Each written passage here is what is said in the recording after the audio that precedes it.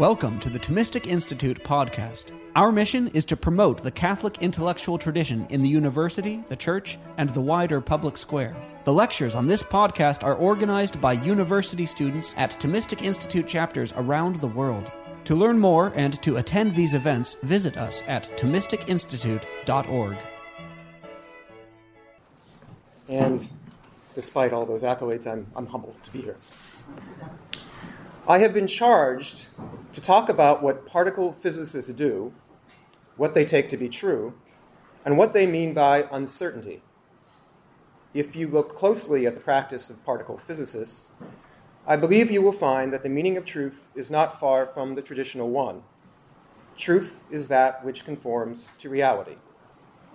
Reality means those objects or entities or relations that are the subject of experimental investigation. Particle physics is not just interested in cataloging these things, but in understanding the causes behind them. My focus is not on those objects or entities or relations, though some background is necessary. Instead, my focus is on truth and uncertainty. Given the finiteness of our measurement devices and methods, our formulation of the laws of physics, and our interaction with the natural world, what statements can we make about those objects or entities or relations that are true? Let me begin with a story about discovery in particle physics, one from your lifetime.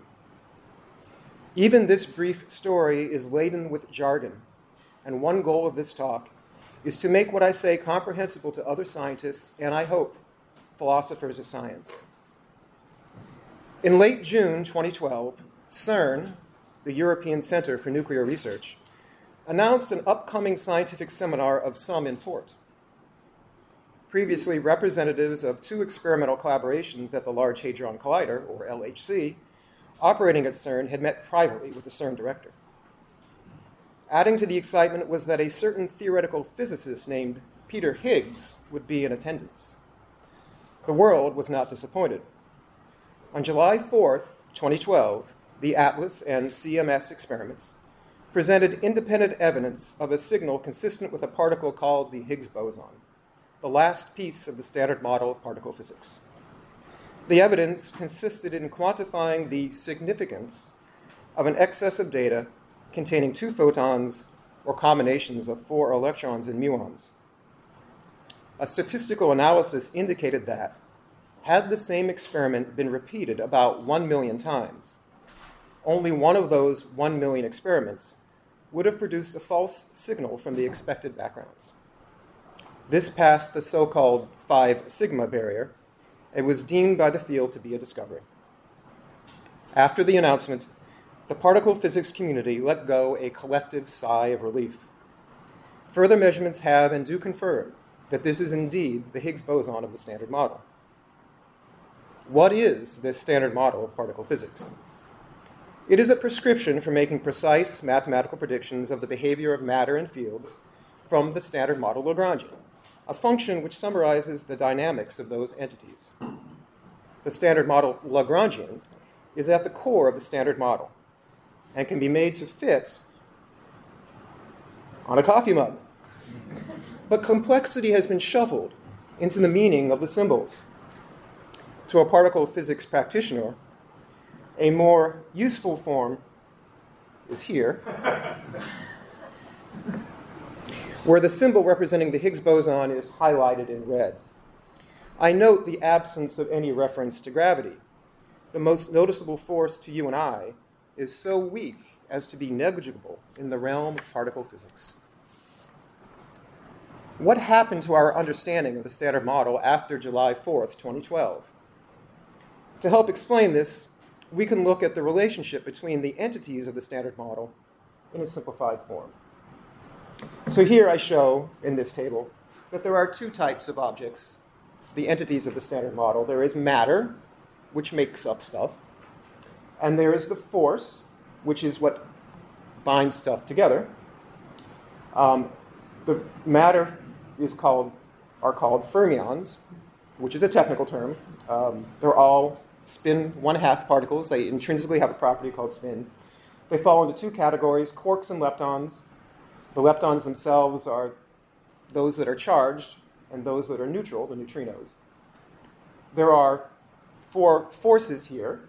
There's the strong force, which is carried by gluons. There is the electromagnetic force, which couples to the charge of particles, which is carried by the photon. And beneath each of these is a little symbol that we usually put in things called Feynman diagrams, pictures we draw about what is going on to help us understand. There is the weak force, which couples with something called handedness, which I will not go into, and less originally is carried by the W and Z bosons. And then finally there is the Higgs, denoted as an H or a dashed line, which couples to mass. And the vertical length shows which force each of the particles is subjective to. And we see that the weak and the Higgs force are as important, they're equally as important, and they talk to everything. And the Higgs there is quite important in giving mass to all of the quarks and leptons, but also explaining why these W and Z bosons have mass and the gluon and the photon do not. Okay. So the Higgs boson was not just the last missing piece in a list compiled in the 1970s. Its existence verified the mathematical underpinnings of the Standard Model. Simply put, the existence of the Higgs field is a way to explain the weakness of the weak force, responsible for radioactive decay, the burning of the sun, etc., while preserving the mathematical structure of a quantum field theory. The Higgs boson, an excitation of the Higgs field, is the only known particle that can claim to be part of the explanation for masses, for matter, and fields. Prior to the confirmation of the Higgs boson's existence, theorists happily made calculations just assuming it did. In many cases, it didn't matter. An example is the confirmatory evidence for the Standard Model shown in the calculation of the so-called anomalous magnetic moment of the electron. The behavior of a Standard Model electron in a magnetic field has a slight anomaly compared to one viewed as just a spinning point particle in a theory without quantum mechanics, due to the fact that the quantum mechanical vacuum is not empty. The Standard Model prediction for this anomaly agrees with the data up to 10 significant digits, constituting the most accurate verification of the prediction. The complexity of the calculation is illustrated by looking at some of the pieces that go into it. So these are representations of the so-called Feynman diagrams that I alluded to, which are representations of complex mathematical functions, but yet which are great organizational principles and help physicists to attack these very difficult problems.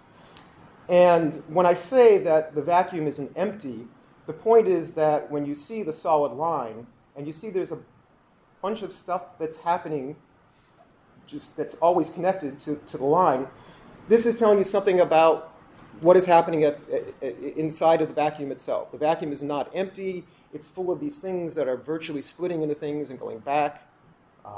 And that's something that's been well verified. And here, just stare at these numbers. So this is the current prediction that comes from the Standard Model. And what I have highlighted at the very end is the place where the part of the calculation that becomes uncertain, because we've only calculated at a certain level. There's some input that goes into the calculation that isn't known perfectly well. And then you see the observation. Okay. We measure some quantities as or more accurately than the anomalous magnetic moment, such as the Earth-Moon distance. But nobody has a theory of what the Earth-Moon distance should be. I claim that particle physics has the most precise and robust description of what it is testing or studying of any science. Edward Fazer calls it the gold standard. If there is another science that makes a more precise test of its predictions, I would like to hear about it. Before proceeding, I would like to clarify what is that gold standard. The particle physicist is saying that a quantum field theory based on the Standard Model Lagrangian, with the particle content and relations sketched in my previous table, and with values of parameters bounded by data, will describe subatomic phenomena under the following conditions. Gravitational forces can be ignored. Any higher theory that unifies the Standard Model and gravity yields the Standard Model in the weak gravity limit. Any limitations in our ability to calculate directly can be covered with models. Those models themselves capture some, but not all aspects of reality. And those models will eventually become unnecessary or less important as we overcome our limitations. There are a few other important topics and pieces of jargon that I need to introduce. I'm going to do this through what is called simulation. In particle physics, we test how well a theory describes data by producing simulated data under the theory model. The simulated data tells us what the experimental data would look like if the theory were true. We can compare these two, simulated data and experimental data, and make judgments as to their compatibility. I will use the output from a theory calculation of particle physics collisions called Pythia. Pythia is named after the Oracle of Delphi. The Pythia spoke the truth, but in a poetic form that was sometimes misinterpreted by mere mortals. Pythia, the calculation, contains our knowledge of the standard model of physics and outputs predictions that can be compared to data to test the standard model or make measurements of the standard model. In full disclosure, I am one of the authors of Pythia, and my talk will have a bias of a theoretical physicist, though I am also a member of one of the experiments that discovered the Higgs boson. Pythia is an event generator. To understand this jargon, I need to explain what is an event and what is a generator. First, why is it called a generator? It generates simulated data that can be compared to real data. It is not simple, but involves a complex chain or convolution of probability functions. These probability functions are used to make choices, relying on the fact that computers can provide sequences of bits that are as good as random numbers without being random. The computer can be made to roll dice or flip coins. The simulated data made by Pythia is entirely deterministic. If the program produces a certain output, we can immediately state the cause. It is because that is the physics model I chose, that is how I wrote the computer program, that is how computers work, and that was the random bit I used to start rolling dice. What is the event that Pythia generates? As in common experience, an event is a change of some significance. Most of the trillions of proton-proton collisions at the LHC are not interesting to a high-energy particle physicist. They look for some evidence of a violent collision, and then record the bits of information stored in the detector, a catch-all term, for all of the measurement devices in a typical particle physics experiment. The bits of information are used to reconstruct a picture of the particles produced in the violent collision, and the properties of those particles are studied to infer something about the standard model. This event can be presented as a list of particles and their properties. Let's look at the printed output of a Pythia event record. The output can be several thousand lines long and include more columns, so I have done some editing. The top or early part of the event output is shown here. What does it all mean? Well, first there's a column which is a simple counting number to help us identify which particle we're talking about. There's a code name for each of the types of particles. There is a symbol that represents the type of particle, redundant information, but easy on the eye. People know a proton as a P, not as a 2212. There is a code, a status code, that designates something about the stage of evolution of the particle in the simulation. Did this particle decay? Something like that. There's information on motherhood and daughterhood. Where did the particles come from and where are they going? There is something called color. Most of my colleagues are from Europe, and I always lose the spelling battle, which are quantum numbers of the strong interaction, one of the forces I showed on my initial table. And then there are px, py, e, and m, which are the three momentum of a particle, its energy, and its mass. The type of event simulated here is a proton-proton collision at the LHC. The particle number 1 is a proton in the LHC beam. 2212 is the code name for a proton. The proton is traveling in the z direction with a momentum of 4,000 gigaelectron volts divided by the speed of light. That proton collides with the proton number 2 traveling in the minus z direction. Inside of the protons exist some gluons, the force carrier of the strong force. Number 3 and number 4. They only carry parts of the energy of the proton and are thus sometimes called partons. How much energy the gluons have in the simulation is determined by a probability distribution. I will discuss the meaning of this shortly. These two gluons collide, exchange some energy, and two other gluons emerge, number 5 and number 6. This is indicated by the status minus 21 for the incoming and minus 23 for the outgoing particles.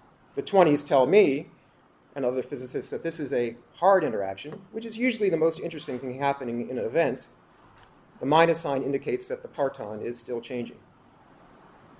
The rest of the edited event record shows the evolution of these incoming and outgoing partons. Eventually, the simulation produces a list of quasi-stable particles that are observed in the detector. Here is part of the history, also edited, near the end of the record. Again, the fourth column is the status of the particle. All those with status greater than 0 are those that can be seen by the experiment. Particle number 1112, which is not stable, a neutral pion, will decay later into a pair of photons not shown. At the end, if we sum up the values of the momentum and the energy and the charge of all the particles with status greater than 0, those values will equal those for the two colliding protons. Now, something changed between the first and the last part of the event. The first part lists gluons with color quantum numbers. You can see that there are values there starting from 101 and going upward. The second part lists particles with no color information. This is not a mistake. The theory predicts that quarks, gluons, and color should never be observed directly in nature. However, gluons move in a direction in the event. They carry energy, and they have relationships to other gluons. Quarks, gluons, and color are not artificial, but useful concepts. They have real, observable consequences. The information in this event record is called Monte Carlo truth. It was generated using what are called Monte Carlo methods, and Monte Carlo was known for its casinos and the throwing of dice. And it represents our best guess of what truly happens in a particle collision. It is meant to be compared with what particles are observed in a real data event. There are important differences, though, with the similar event record produced from our detector. First, a real experiment does not have access to partons or any of the other theorist information. Secondly, even those particles that can be observed, muons, kaons, protons, or some of their names, cannot be identified with absolute certainty. This event record is very much a history or a story. The original Pythia oracle told the truth, but listeners heard a story that they adapted to their own situations, sometimes with unexpected consequences. It was this storytelling aspect that first attracted me to event generators, and one that is reinforced by drawing Feynman diagrams, representations of a complex mathematical equation that can be printed on paper and are quite often used by particle physicists to understand a phenomenon and draw scientific conclusions. Probability distributions. Probabilities are not about what we know, but what we don't know. Probabilities themselves do not cause things to happen, but quantify what might happen under certain conditions. There are two types of calculations done in the standard model. If we don't understand fundamental dynamics or mechanisms, we can invent a probability model that makes predictions for some quantities of interest. The model might make a claim that is patently false, but allows us to solve a different problem we think is close to ours. we might claim the cause behind the predictions is part of the standard model that we can't fully calculate now, but which we assert we will one day with enough brain power and computers. We know the model is not true, but claim it is true enough and will eventually be replaced by one that is closer to the truth. These types of calculations lead to relatively poor stories and say close to nothing about causes. These stories say, we observe that this curve fits observed data and successfully predicts some new data before we observe them. The other type of calculation is where we claim to understand the dynamics, but the prediction still comes out as a probability. When two gluons collide and produce two outgoing ones, the outgoing gluons have some preference to be at small angles rather than large angles. We say that the cause is the strong force described mathematically by the standard model Lagrangian, and it is a fact of reality that we cannot know more than probabilities. The distinction in this second type of calculation is that there is not just a probability model, but fundamental principles for calculating those principles. These calculations tell a better story. We believe nature respects certain symmetries and conservation laws, and these are the consequences. The Holy Grail would be to find a story of why nature respects these symmetries and conservation laws. Observables. We compare simulated data using the properties of the event record listed above, previously, to real data, using the similar list available from experiment by appealing to observables. Observables are designed to capture patterns in events. If we compare enough simulated events to data, treating them in the same way, patterns will emerge that may or may not be compatible. Since the events predicted by Pythia are based on probability distributions, no single theory event will look exactly like a particular data event. Instead, we compare the average properties of observables in theory events to data events. One possible observable is the count of charged particles produced per event. A convenient way to visualize our data is to use a histogram. This histogram has a number of bins for the possible integer values of charged particles that we observe in an event. For this example, assume we never see more than 9 charged particles. We define a histogram that has 10 bins, ranging from 0 to 9.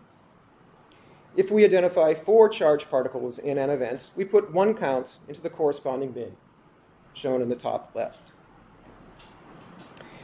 If we see 7, we now put 1 count in bin 7, shown in the top right. If the next event also has 4 charged particles, we put another count into bin 4, shown in the bottom left. The experiment continues collecting data, filling this histogram to deduce the probability distribution for producing charged particles, which might look something like what you see in the bottom right. Did I get left and right? Okay, sorry. We can make the same histogram for the simulation, counting the number of charged particles produced in our simulated events. Typically, the Monte Carlo truth prediction depends upon a parameter that has an indirect effect of changing the charged particle multiplicity. Parameters are changed in the simulation until it agrees with data, with agreement being based on some predefined criterion. This change of parameters, in theory, to match data, constitutes a measurement. Note, we rarely measure directly the objects of fundamental interest, the entities in the standard model Lagrangian. The charged particle multiplicity is related to the dynamics of quarks and gluons produced in a violent collision, but we do not observe them directly. The Higgs boson is not seen directly. Only its decay products are observable, but they carry some fingerprints of their origin. Smearing. The relationship I made between Monte Carlo truth and data was incomplete. To compare experiment with theory predictions, we need to understand how a Pythia particle looks in our measurement devices. This is called smearing because you take a beautiful, clean theory prediction and make it dirty like the data. Smearing takes the Monte Carlo truth information and applies another model for the measurement devices that predicts how often a real electron, a Pythia electron, for example, looks like an observed electron.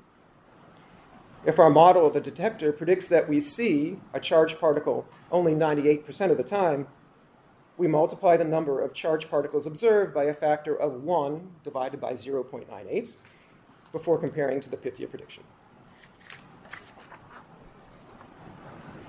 What I've presented so far is the background to a discussion of uncertainty in particle physics surrounding what we take to be true.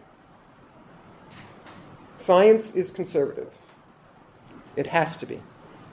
The instruments we use rely on an understanding of mechanical forces, electric currents, and sometimes even quantum mechanical phenomenon.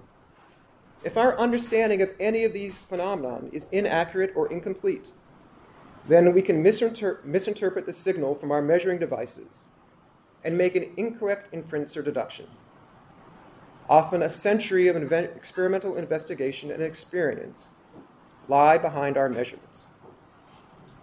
The problem of understanding if our measurement devices are accurate is addressed using calibration. We use terms like benchmark, stolen from carpenters, or standard candle, stolen from astronomers. Here is an example. Scintillators are devices that produce light signals when a charged particle passes through them. To do science with scintillators, we need to know how often this actually happens. This is known as the efficiency. We can determine the efficiency from data if we have two such scintillators, a source of charged particles, and a timing device that can tell if both scintillators produce a light signal at about the same time. Cosmic rays are heavy nuclei that are constantly bombarding our atmosphere. We don't understand entirely where they come from, but they are a free source of charged particles. We can just sit with our scintillators and wait for a charged particle to pass through our first one. When we see a signal in the first scintillator, we check for a signal in the second one. Sometimes there is a signal, and sometimes not. This relative rate is the efficiency. This works because the first scintillator gives an absolute yes that a charged particle was there, even if it doesn't say yes every time a charged particle passes through. If every time the first scintillator says yes, the second one does also, then the second scintillator is 100% efficient. This example is idealized, but calibrations like this are necessary to trust our measurement devices. At this LHC, a significant uncertainty arises when measuring rare events at very high energies. If you only have a standard candle or benchmark for measuring relatively low energies, how much do you believe in excess of events at high energy, where you could simply be misinterpreting the readout of your devices? This depends on your confidence in the whole chain of known phenomenon behind the measurement and whatever method you use to calibrate the measurement devices. Uncertainty in analysis methods. The practice of physics at the LHC is to search for or exclude something new, or to measure something to a higher precision than was done previously. Let us return to the discovery of the Higgs boson. While a number of pieces of evidence were combined to claim discovery, I will focus on the rare decay of the Higgs boson to a pair of photons. The strategy is to identify events with two high-energy, large-angle photons, construct a mass from them, and search for a bump in the data.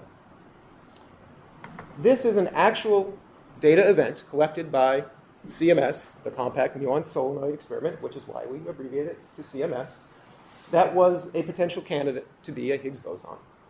The green towers to a physicist are beautiful examples of a well-reconstructed photon.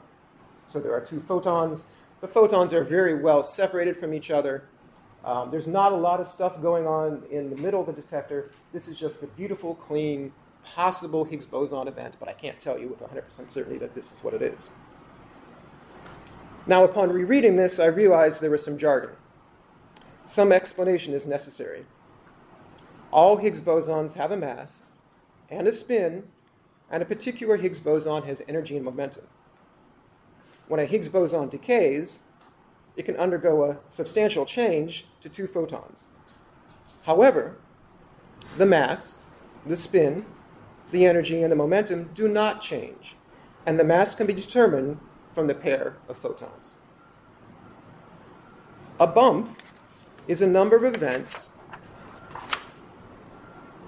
that cluster around one range of mass values so as to stick up above the other mass values. And this is the histogram that actually was presented as part of the evidence. Well, actually, this is perhaps a little bit later, but this is the type of histogram that is presented as some of the evidence for the existence of a Higgs boson. And even though I drew a curve on it, I didn't, but there's a curve on it in red that draws your eye to something that sticks up above the background. It's pretty clear that is there. And as an aside, the human eye is actually very good at doing these sorts of fits internally and seeing that there's something that jumps up above a flat distribution. The type of measurement I just explained might sound straightforward, but it is not. Quarks and antiquarks carry electric charge, so they are able to annihilate and produce photon pairs too. Since quarks and antiquarks are in the protons themselves, they are abundant and produce many photon pairs, orders of magnitude more photon pairs than a Higgs signal. That is bad. However, the mass of the photon pairs from the background is predicted to be a continuum, and you would not expect to see a bump. That is good, except that photons must be measured with imperfect devices, and the reconstructed photon energies are smeared with respect to the truth. That is bad, except the resolution is quite good. I believe hundreds of millions of dollars were spent on these measurement devices, so they should be good. And a very narrow Higgs boson signal is not smeared out too much. Given our assumption that the background has no structure, we can hypothesize that locally the pair mass distribution is a straight line fit to the data. Here you see they actually did something a little bit more clever, but it's still a continuous fit to the background. The bump we are looking for is relatively small, so we don't expect it to by as much a fit to a range of data that is mostly background. Then, with the assumed background shape, either a straight line or something slightly more complicated here, we can calculate in every mass window the probability that the observed shape would be as large as what is observed if no Higgs boson signal were present. If the probability of the background explaining what is seen is very small, a number agreed upon by the community, then we claim that an observed bump in a mass window is evidence for or discovery of a new particle. And that is what happened on July 4th, 2012. This analysis is complicated by the fact that we did not know the value for the Higgs boson mass we were looking for. When we look for something rare, like a background that jumps up to look like a bump when it shouldn't, in many places, the chances for rare events increases as well. This look elsewhere effect increases the number of fake bumps, so we had to work much harder to claim discovery than if we knew the Higgs boson mass beforehand. The real analysis, as you can imagine, is much more complicated than this and relies on making simulated data for the backgrounds under different assumptions about the theory and the detector measurement devices. These different assumptions account for what you don't know about the background, that is, the uncertainty. We do estimate how much the theory can go wrong, but the length to which we go is often based on experience and community standards. You just have to stop being skeptical at some point. The methods we use to look at data and interpret it in terms of theory are laden with uncertainties that are addressed using a combination of cross-checks and data, a faith in the extrapolation of theory predictions into new regimes, and a number of common sense criterion that are mainly based on experience. Uncertainty in counting. If the subtitle of this section sounds ridiculous, that is because it is. There is no ambiguity in counting. If an LHC detector records 10 events with certain properties, that is what happened, period. However, as soon as we begin to interpret data, there is some uncertainty that is introduced with a reason to quantify uncertainty. For example, if we observe 10 events with a high-energy electron, how many were truly produced? If we know the efficiency that I discussed earlier, and the uncertainty on that efficiency for detecting electrons under the given conditions, we might claim that 11.3 plus or minus 0.2 events were actually produced. What are 11.3 events? Do I believe that nature produces 11.3 events? No, I do not. I believe that sometimes it produces 10, sometimes 11, often 9, rarely 0, never -1. The Standard Model makes statistical predictions. Imagine simulating data thousands of times. On average, this calculation might predict an experiment will observe 11.3 events, but no single prediction is for 11.3 events. The statistical nature of our theory interpretation, and hence what we believe is true about nature, introduces an uncertainty. Consider a fair coin, such as what Father Ambrose brought up yesterday, one that is guaranteed to produce heads or tails with equal probability. You flip it 6 times and record heads, heads, heads, heads, heads, heads. Is that possible? Yes. Is that probable? It is as probable as any other combination. But if you actually experience this event, you might wonder if this coin is loaded to give heads. Or you might flip it 6 times and see heads, tails, heads, tails, heads, tails. If it is a fair coin, that is as probable as heads, heads, heads, heads, heads, heads. But if you actually experience it, you might wonder if there is some memory built into the coin. In each case, a statistical analysis of our coin flipping will return a probability to flip heads and some uncertainty. Notice this difference between probability theory and a statistical analysis of what is observed. A probability theory, such as the binomial distribution for flipping coins, will say something about what you might observe. But statistical analysis takes what you observe and asks questions about the possible probability theories that caused it, a loaded coin or one with a memory. This type of statistical uncertainty arises every time we take data and try to interpret it. Statisticians, and this includes particle physicists who are experts in statistics, don't always agree on the interpretation. But this almost never matters except when it does. I cannot give the topic justice except to say that you can come to different conclusions on what the data is saying based on assumptions, and those assumptions are sometimes historical. The particle physicist seems to be committed to the idea that a statistical analysis of data leads to truth statements. It seems dissatisfying to say that we are measuring a probability distribution for a parameter that has a definitive value, or a hypothesis that is true or false. But as we take more data, that probability distribution becomes highly peaked around one value. In this way, an objective method eventually yields a subjective truth. I believe that the Higgs boson exists. I believe that the Higgs boson mass is around 125 giga-electron volts divided by the speed of light squared. So far, I have focused on what a physicist can get wrong when confronting data. Now, I will discuss what can go wrong with the theory. I showed you earlier a representation of the Standard Model Lagrangian in most of its gory detail. I skipped how we use it. Most Standard Model calculations, like the one for the anomalous magnetic moment of the electron, are based on perturbation theory. The idea behind perturbation theory is that there is some small quantity that can be used to control the accuracy of your calculation. While this small quantity is not always easy to identify, or actually that small, a type of robust perturbation theory has been developed that has allowed calculations up to 3 powers in that small quantity. Perhaps more for the anomalous magnetic moment of the electron.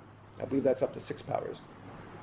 These are exceedingly difficult calculations, and the comparisons of these calculations with data are not free of ambiguities. The use of perturbation theory places boundaries on where it is consistent to calculate in the Standard Model. We introduce models to bootstrap ourselves beyond those boundaries to compare to data, and that is mostly what Pythia does. Any standard model calculation depends on inputs from data. For example, the strong coupling value used to make predictions of the backgrounds to the Higgs boson had to be extracted from data to be used in a calculation. It is not predicted by the theory. This extraction is done with a particular uncertainty that is tied to the accuracy of perturbation theory used in the calculation. It is not quite a tautology, but it might sound like one. More seriously, for calculations at the LHC, the density of quarks and gluons inside of our proton has to be estimated. Several groups of physicists performed this analysis using allegedly the same theory, but the devil is in the details, but also with different selections of data, different parameterizations, and different numerical methods. They produce different answers that are not always consistent and introduce another layer of uncertainty. If the state of predictions in the standard model seems less clean than you thought, I must tell you that it gets worse. I just so happen to spend much of my research on the worse.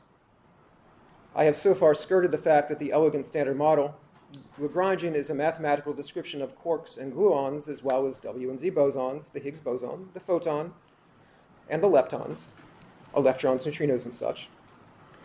The world that we observe contains particles, protons, pions, etc., as well as photons and leptons. To make quantitative comparisons between what is observed and what is predicted by theory, there must be a connection between the quarks and gluons and the known particles. There is hope that a branch of theoretical physics called latticed QCD can calculate on computers this evolution of quarks and gluons into particles using the standard model Lagrangian alone with no or entirely controllable approximations. However, this has not yet come to fruition, despite decades of research. Instead, we rely on models, such as hadronization models. These models are motivated by theory, but are otherwise ad hoc. They are quite successful in completing the chain and allowing comparisons of standard model Lagrangian-based calculations to particle data. The price is the introduction of parameters that need to be fit to data with an uncertainty. Hadronization models and other phenomena that cannot be calculated from first principles introduce on the order of 100 parameters into our theory description. To be honest, maybe only 15 or 20 of such parameters are essential to describe most of the data observed at the LHC, but this is still a large number. For most particle physicists who analyze data and are not authors of Pythia, these parameters are nuisances that must be averaged over when they compare to the pure theory of the standard model. Uncertainty arises not just from the averaging over these nuisance parameters, but in the goodness of the models themselves in describing all the relevant data. Fortunately, these models introduce an uncertainty that is usually small compared to all the other ones discussed, such as the experimental techniques and the statistical errors from data. However, as we ask deeper questions and make more complicated and sophisticated measurements at the LHC, this will no longer be true. So I have a lot of work to do. Despite the dirty laundry that I have aired before you, I am confident in the amazing predictive power of the standard model. The picture simply isn't as pure as you might imagine for the gold standard of science. I will now try to organize and re-present the major themes in my talk. I make no claims to originality. I hope that my picture of the practice of physics is useful data for the ongoing study of truth, uncertainty, and confidence that is taking place here. Oh, you're giving me time, sorry. The four themes are: 1, the mind-independent character of what we hold to be true; the role of probabilities in coming to some degree of belief in the facts of the natural world; the incompleteness of the highly mathematical description of nature encoded in the standard model Lagrangian; and 4, this storytelling aspect of our description of the subatomic world. Reality appears to be mind-independent. I have sketched a complex chain of empirical facts and theoretical relationships behind our measuring devices and techniques, and a community engaged in the practice of physics relying on this chain to make deductions and inferences. It seems completely improbable that this chain would be coherent if the facts and relationships did not correspond to real things in the world. This is the no miracles argument And it is sometimes criticized by giving examples of entities or concepts that were real, that were not real, but were useful, such as phlogiston. In fact, good models,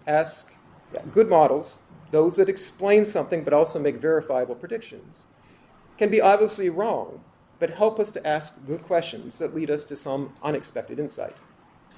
This is good science. But the vast number of concepts that would have to be wrong, but useful, and somehow consistent with other wrong but useful concepts, staggers my imagination. Quarks, gluons, the strong interaction, Higgs bosons are hardly invisible and cause effects that are as real as any other. Probabilities are basic predictions of the Standard Model and are elements of the models needed to relate the pure theory to experiment and are also a part of our interpretation of data in the face of uncertainty. Probabilities reflect our lack of knowledge. The Standard Model gives a mathematical prescription to attach a number to a potential state or configuration of elementary particles. In a high-energy collision, one of those states is actualized in a change from a particle beam to a spray of particles observed in a detector. According to quantum mechanics, the lack of knowledge reflected in our probability calculations is a fundamental aspect of reality. All tests have confirmed this. It may be that a more complex mathematical theory or a refined picture of the essence of energy and space itself may advance our understanding of this fact, but it remains true that our experiences in the larger world don't translate to all aspects of the subatomic world. Probabilities are also related to our interpretation of data. The theorems of statistical analysis tell us how to relate observations to probability distributions or parameters and postulates in the Standard Model. Almost nobody believes that facts are probability distributions. But probabilities are about what we don't know, and we often don't know quite a bit. Uncertainties in measurements, methods, and simulation limit what we can know to be true objectively. I'll summarize this next to last paragraph. The mathematized representation of nature given by the Standard Model cannot be the complete story.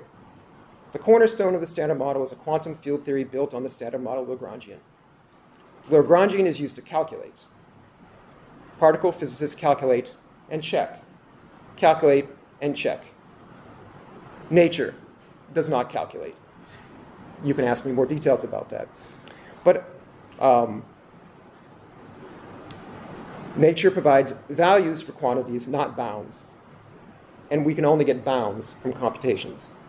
Computation is a human tool and requires the interpretation of symbols.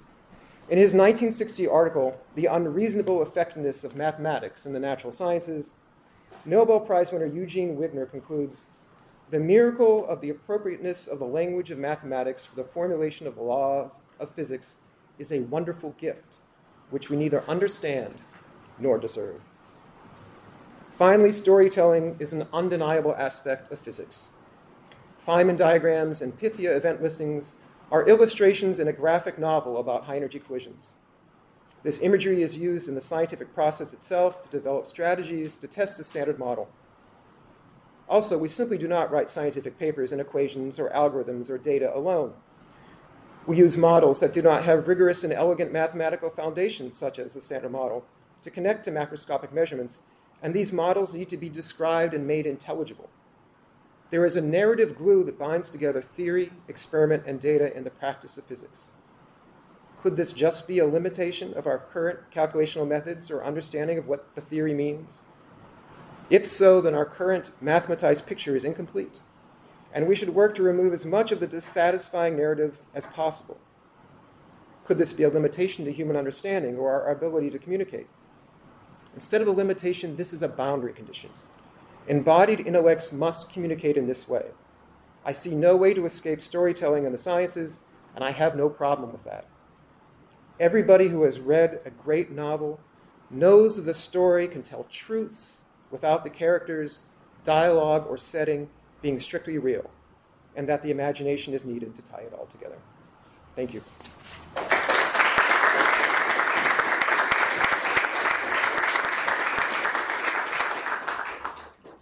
right, we have a few minutes for questions. How is causality at the particle physics level the same and different than things at a macroscopic, mesoscopic level? And what is the relationship of causality in nature to these dependency relationships in a simulator, to computational relationships? Okay, so so the first question is to talk about what are the meaning of causes in these particle physics calculation. So this is something that has bothered me, right? So the causes of all the things that are happening with electrons, you point at the standard model electron. You point at the standard model Lagrangian. Okay, so that tells me something about what electrons do, or what Higgs bosons do. Why does this electron do what it does? What does this particular proton know? No, it doesn't know anything, right? No, this is a problem that has bothered me, and I don't think that is sketched out. Just the stochastic nature of it. Yeah, but what does that mean? Right? There must be something built into what an electron is, what a Higgs boson is. And there is some truth to that standard model Lagrangian about what it means, but it's a mathematization. And it can't give me everything. And I know that because it doesn't really tell me what there are all the things that I didn't talk about that get swept under the carpet, right? What is mass? What is space? What is time? What is spin? Those aren't addressed. And I think those are fundamental parts of nature. Okay, and the second question was? Causality in nature versus relationships in a simulator. Computational relationships in a simulator. Is that as good as we can do for causality when we're modeling something? Well, we sort of want to, so like I told you, the whole prediction is deterministic, but it's based on the probability functions, which are not deterministic, that come from the theory. And you want to do the calculation that way so that I can do it and you can do it and you reproduce it. And it gives us control. And it allows us to change a parameter in the model with the same initial conditions and see what will happen, instead of having to worry about, what if I also change the initial condition? What if I also changed the probability, the first thing that happened, right? So I don't believe that nature is actually, rolling dice or flipping coins, right? But it gives us a way to sample these probability distributions. I think that's also part of the claim that this picture must be incomplete, because that isn't what happens in nature.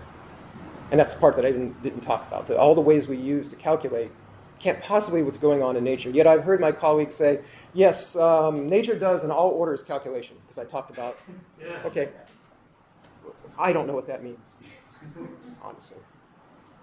That was a great question. It was probably deeper than I... Isn't it the only thing that we know what it means? Because we know computation. And so maybe we project that on nature because that's what we know. It's the only thing we know. We don't know what we don't know.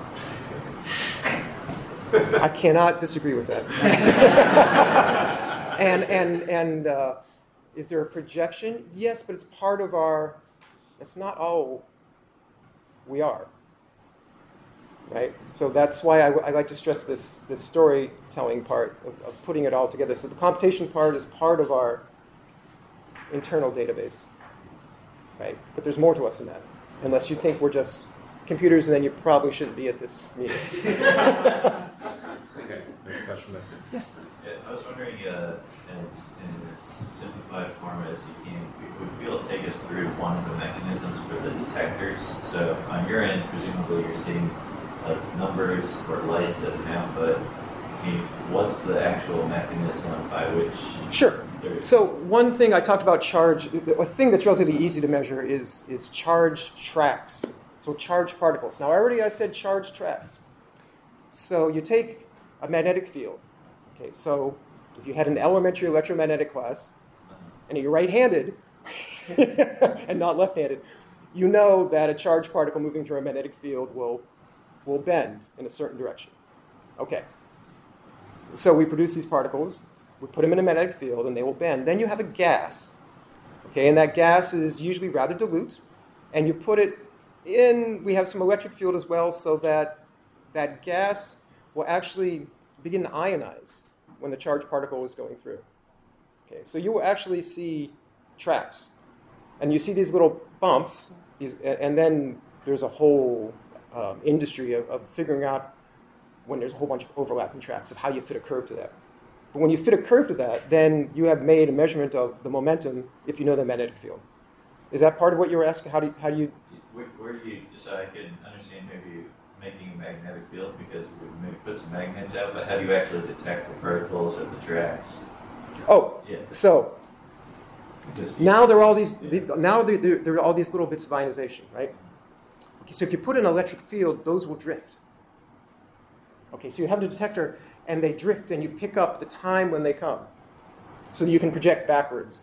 But I don't think it's any more complicated than what must be going on in our eye. It sounds like, oh, that's a really complicated way to see things, and I'm really a physicist, assume a spherical eye. But there's something really complicated in going into the eye to make the picture that we just all take for granted. Thanks for listening to this lecture on the Thomistic Institute podcast. The generosity of people like you makes this podcast possible.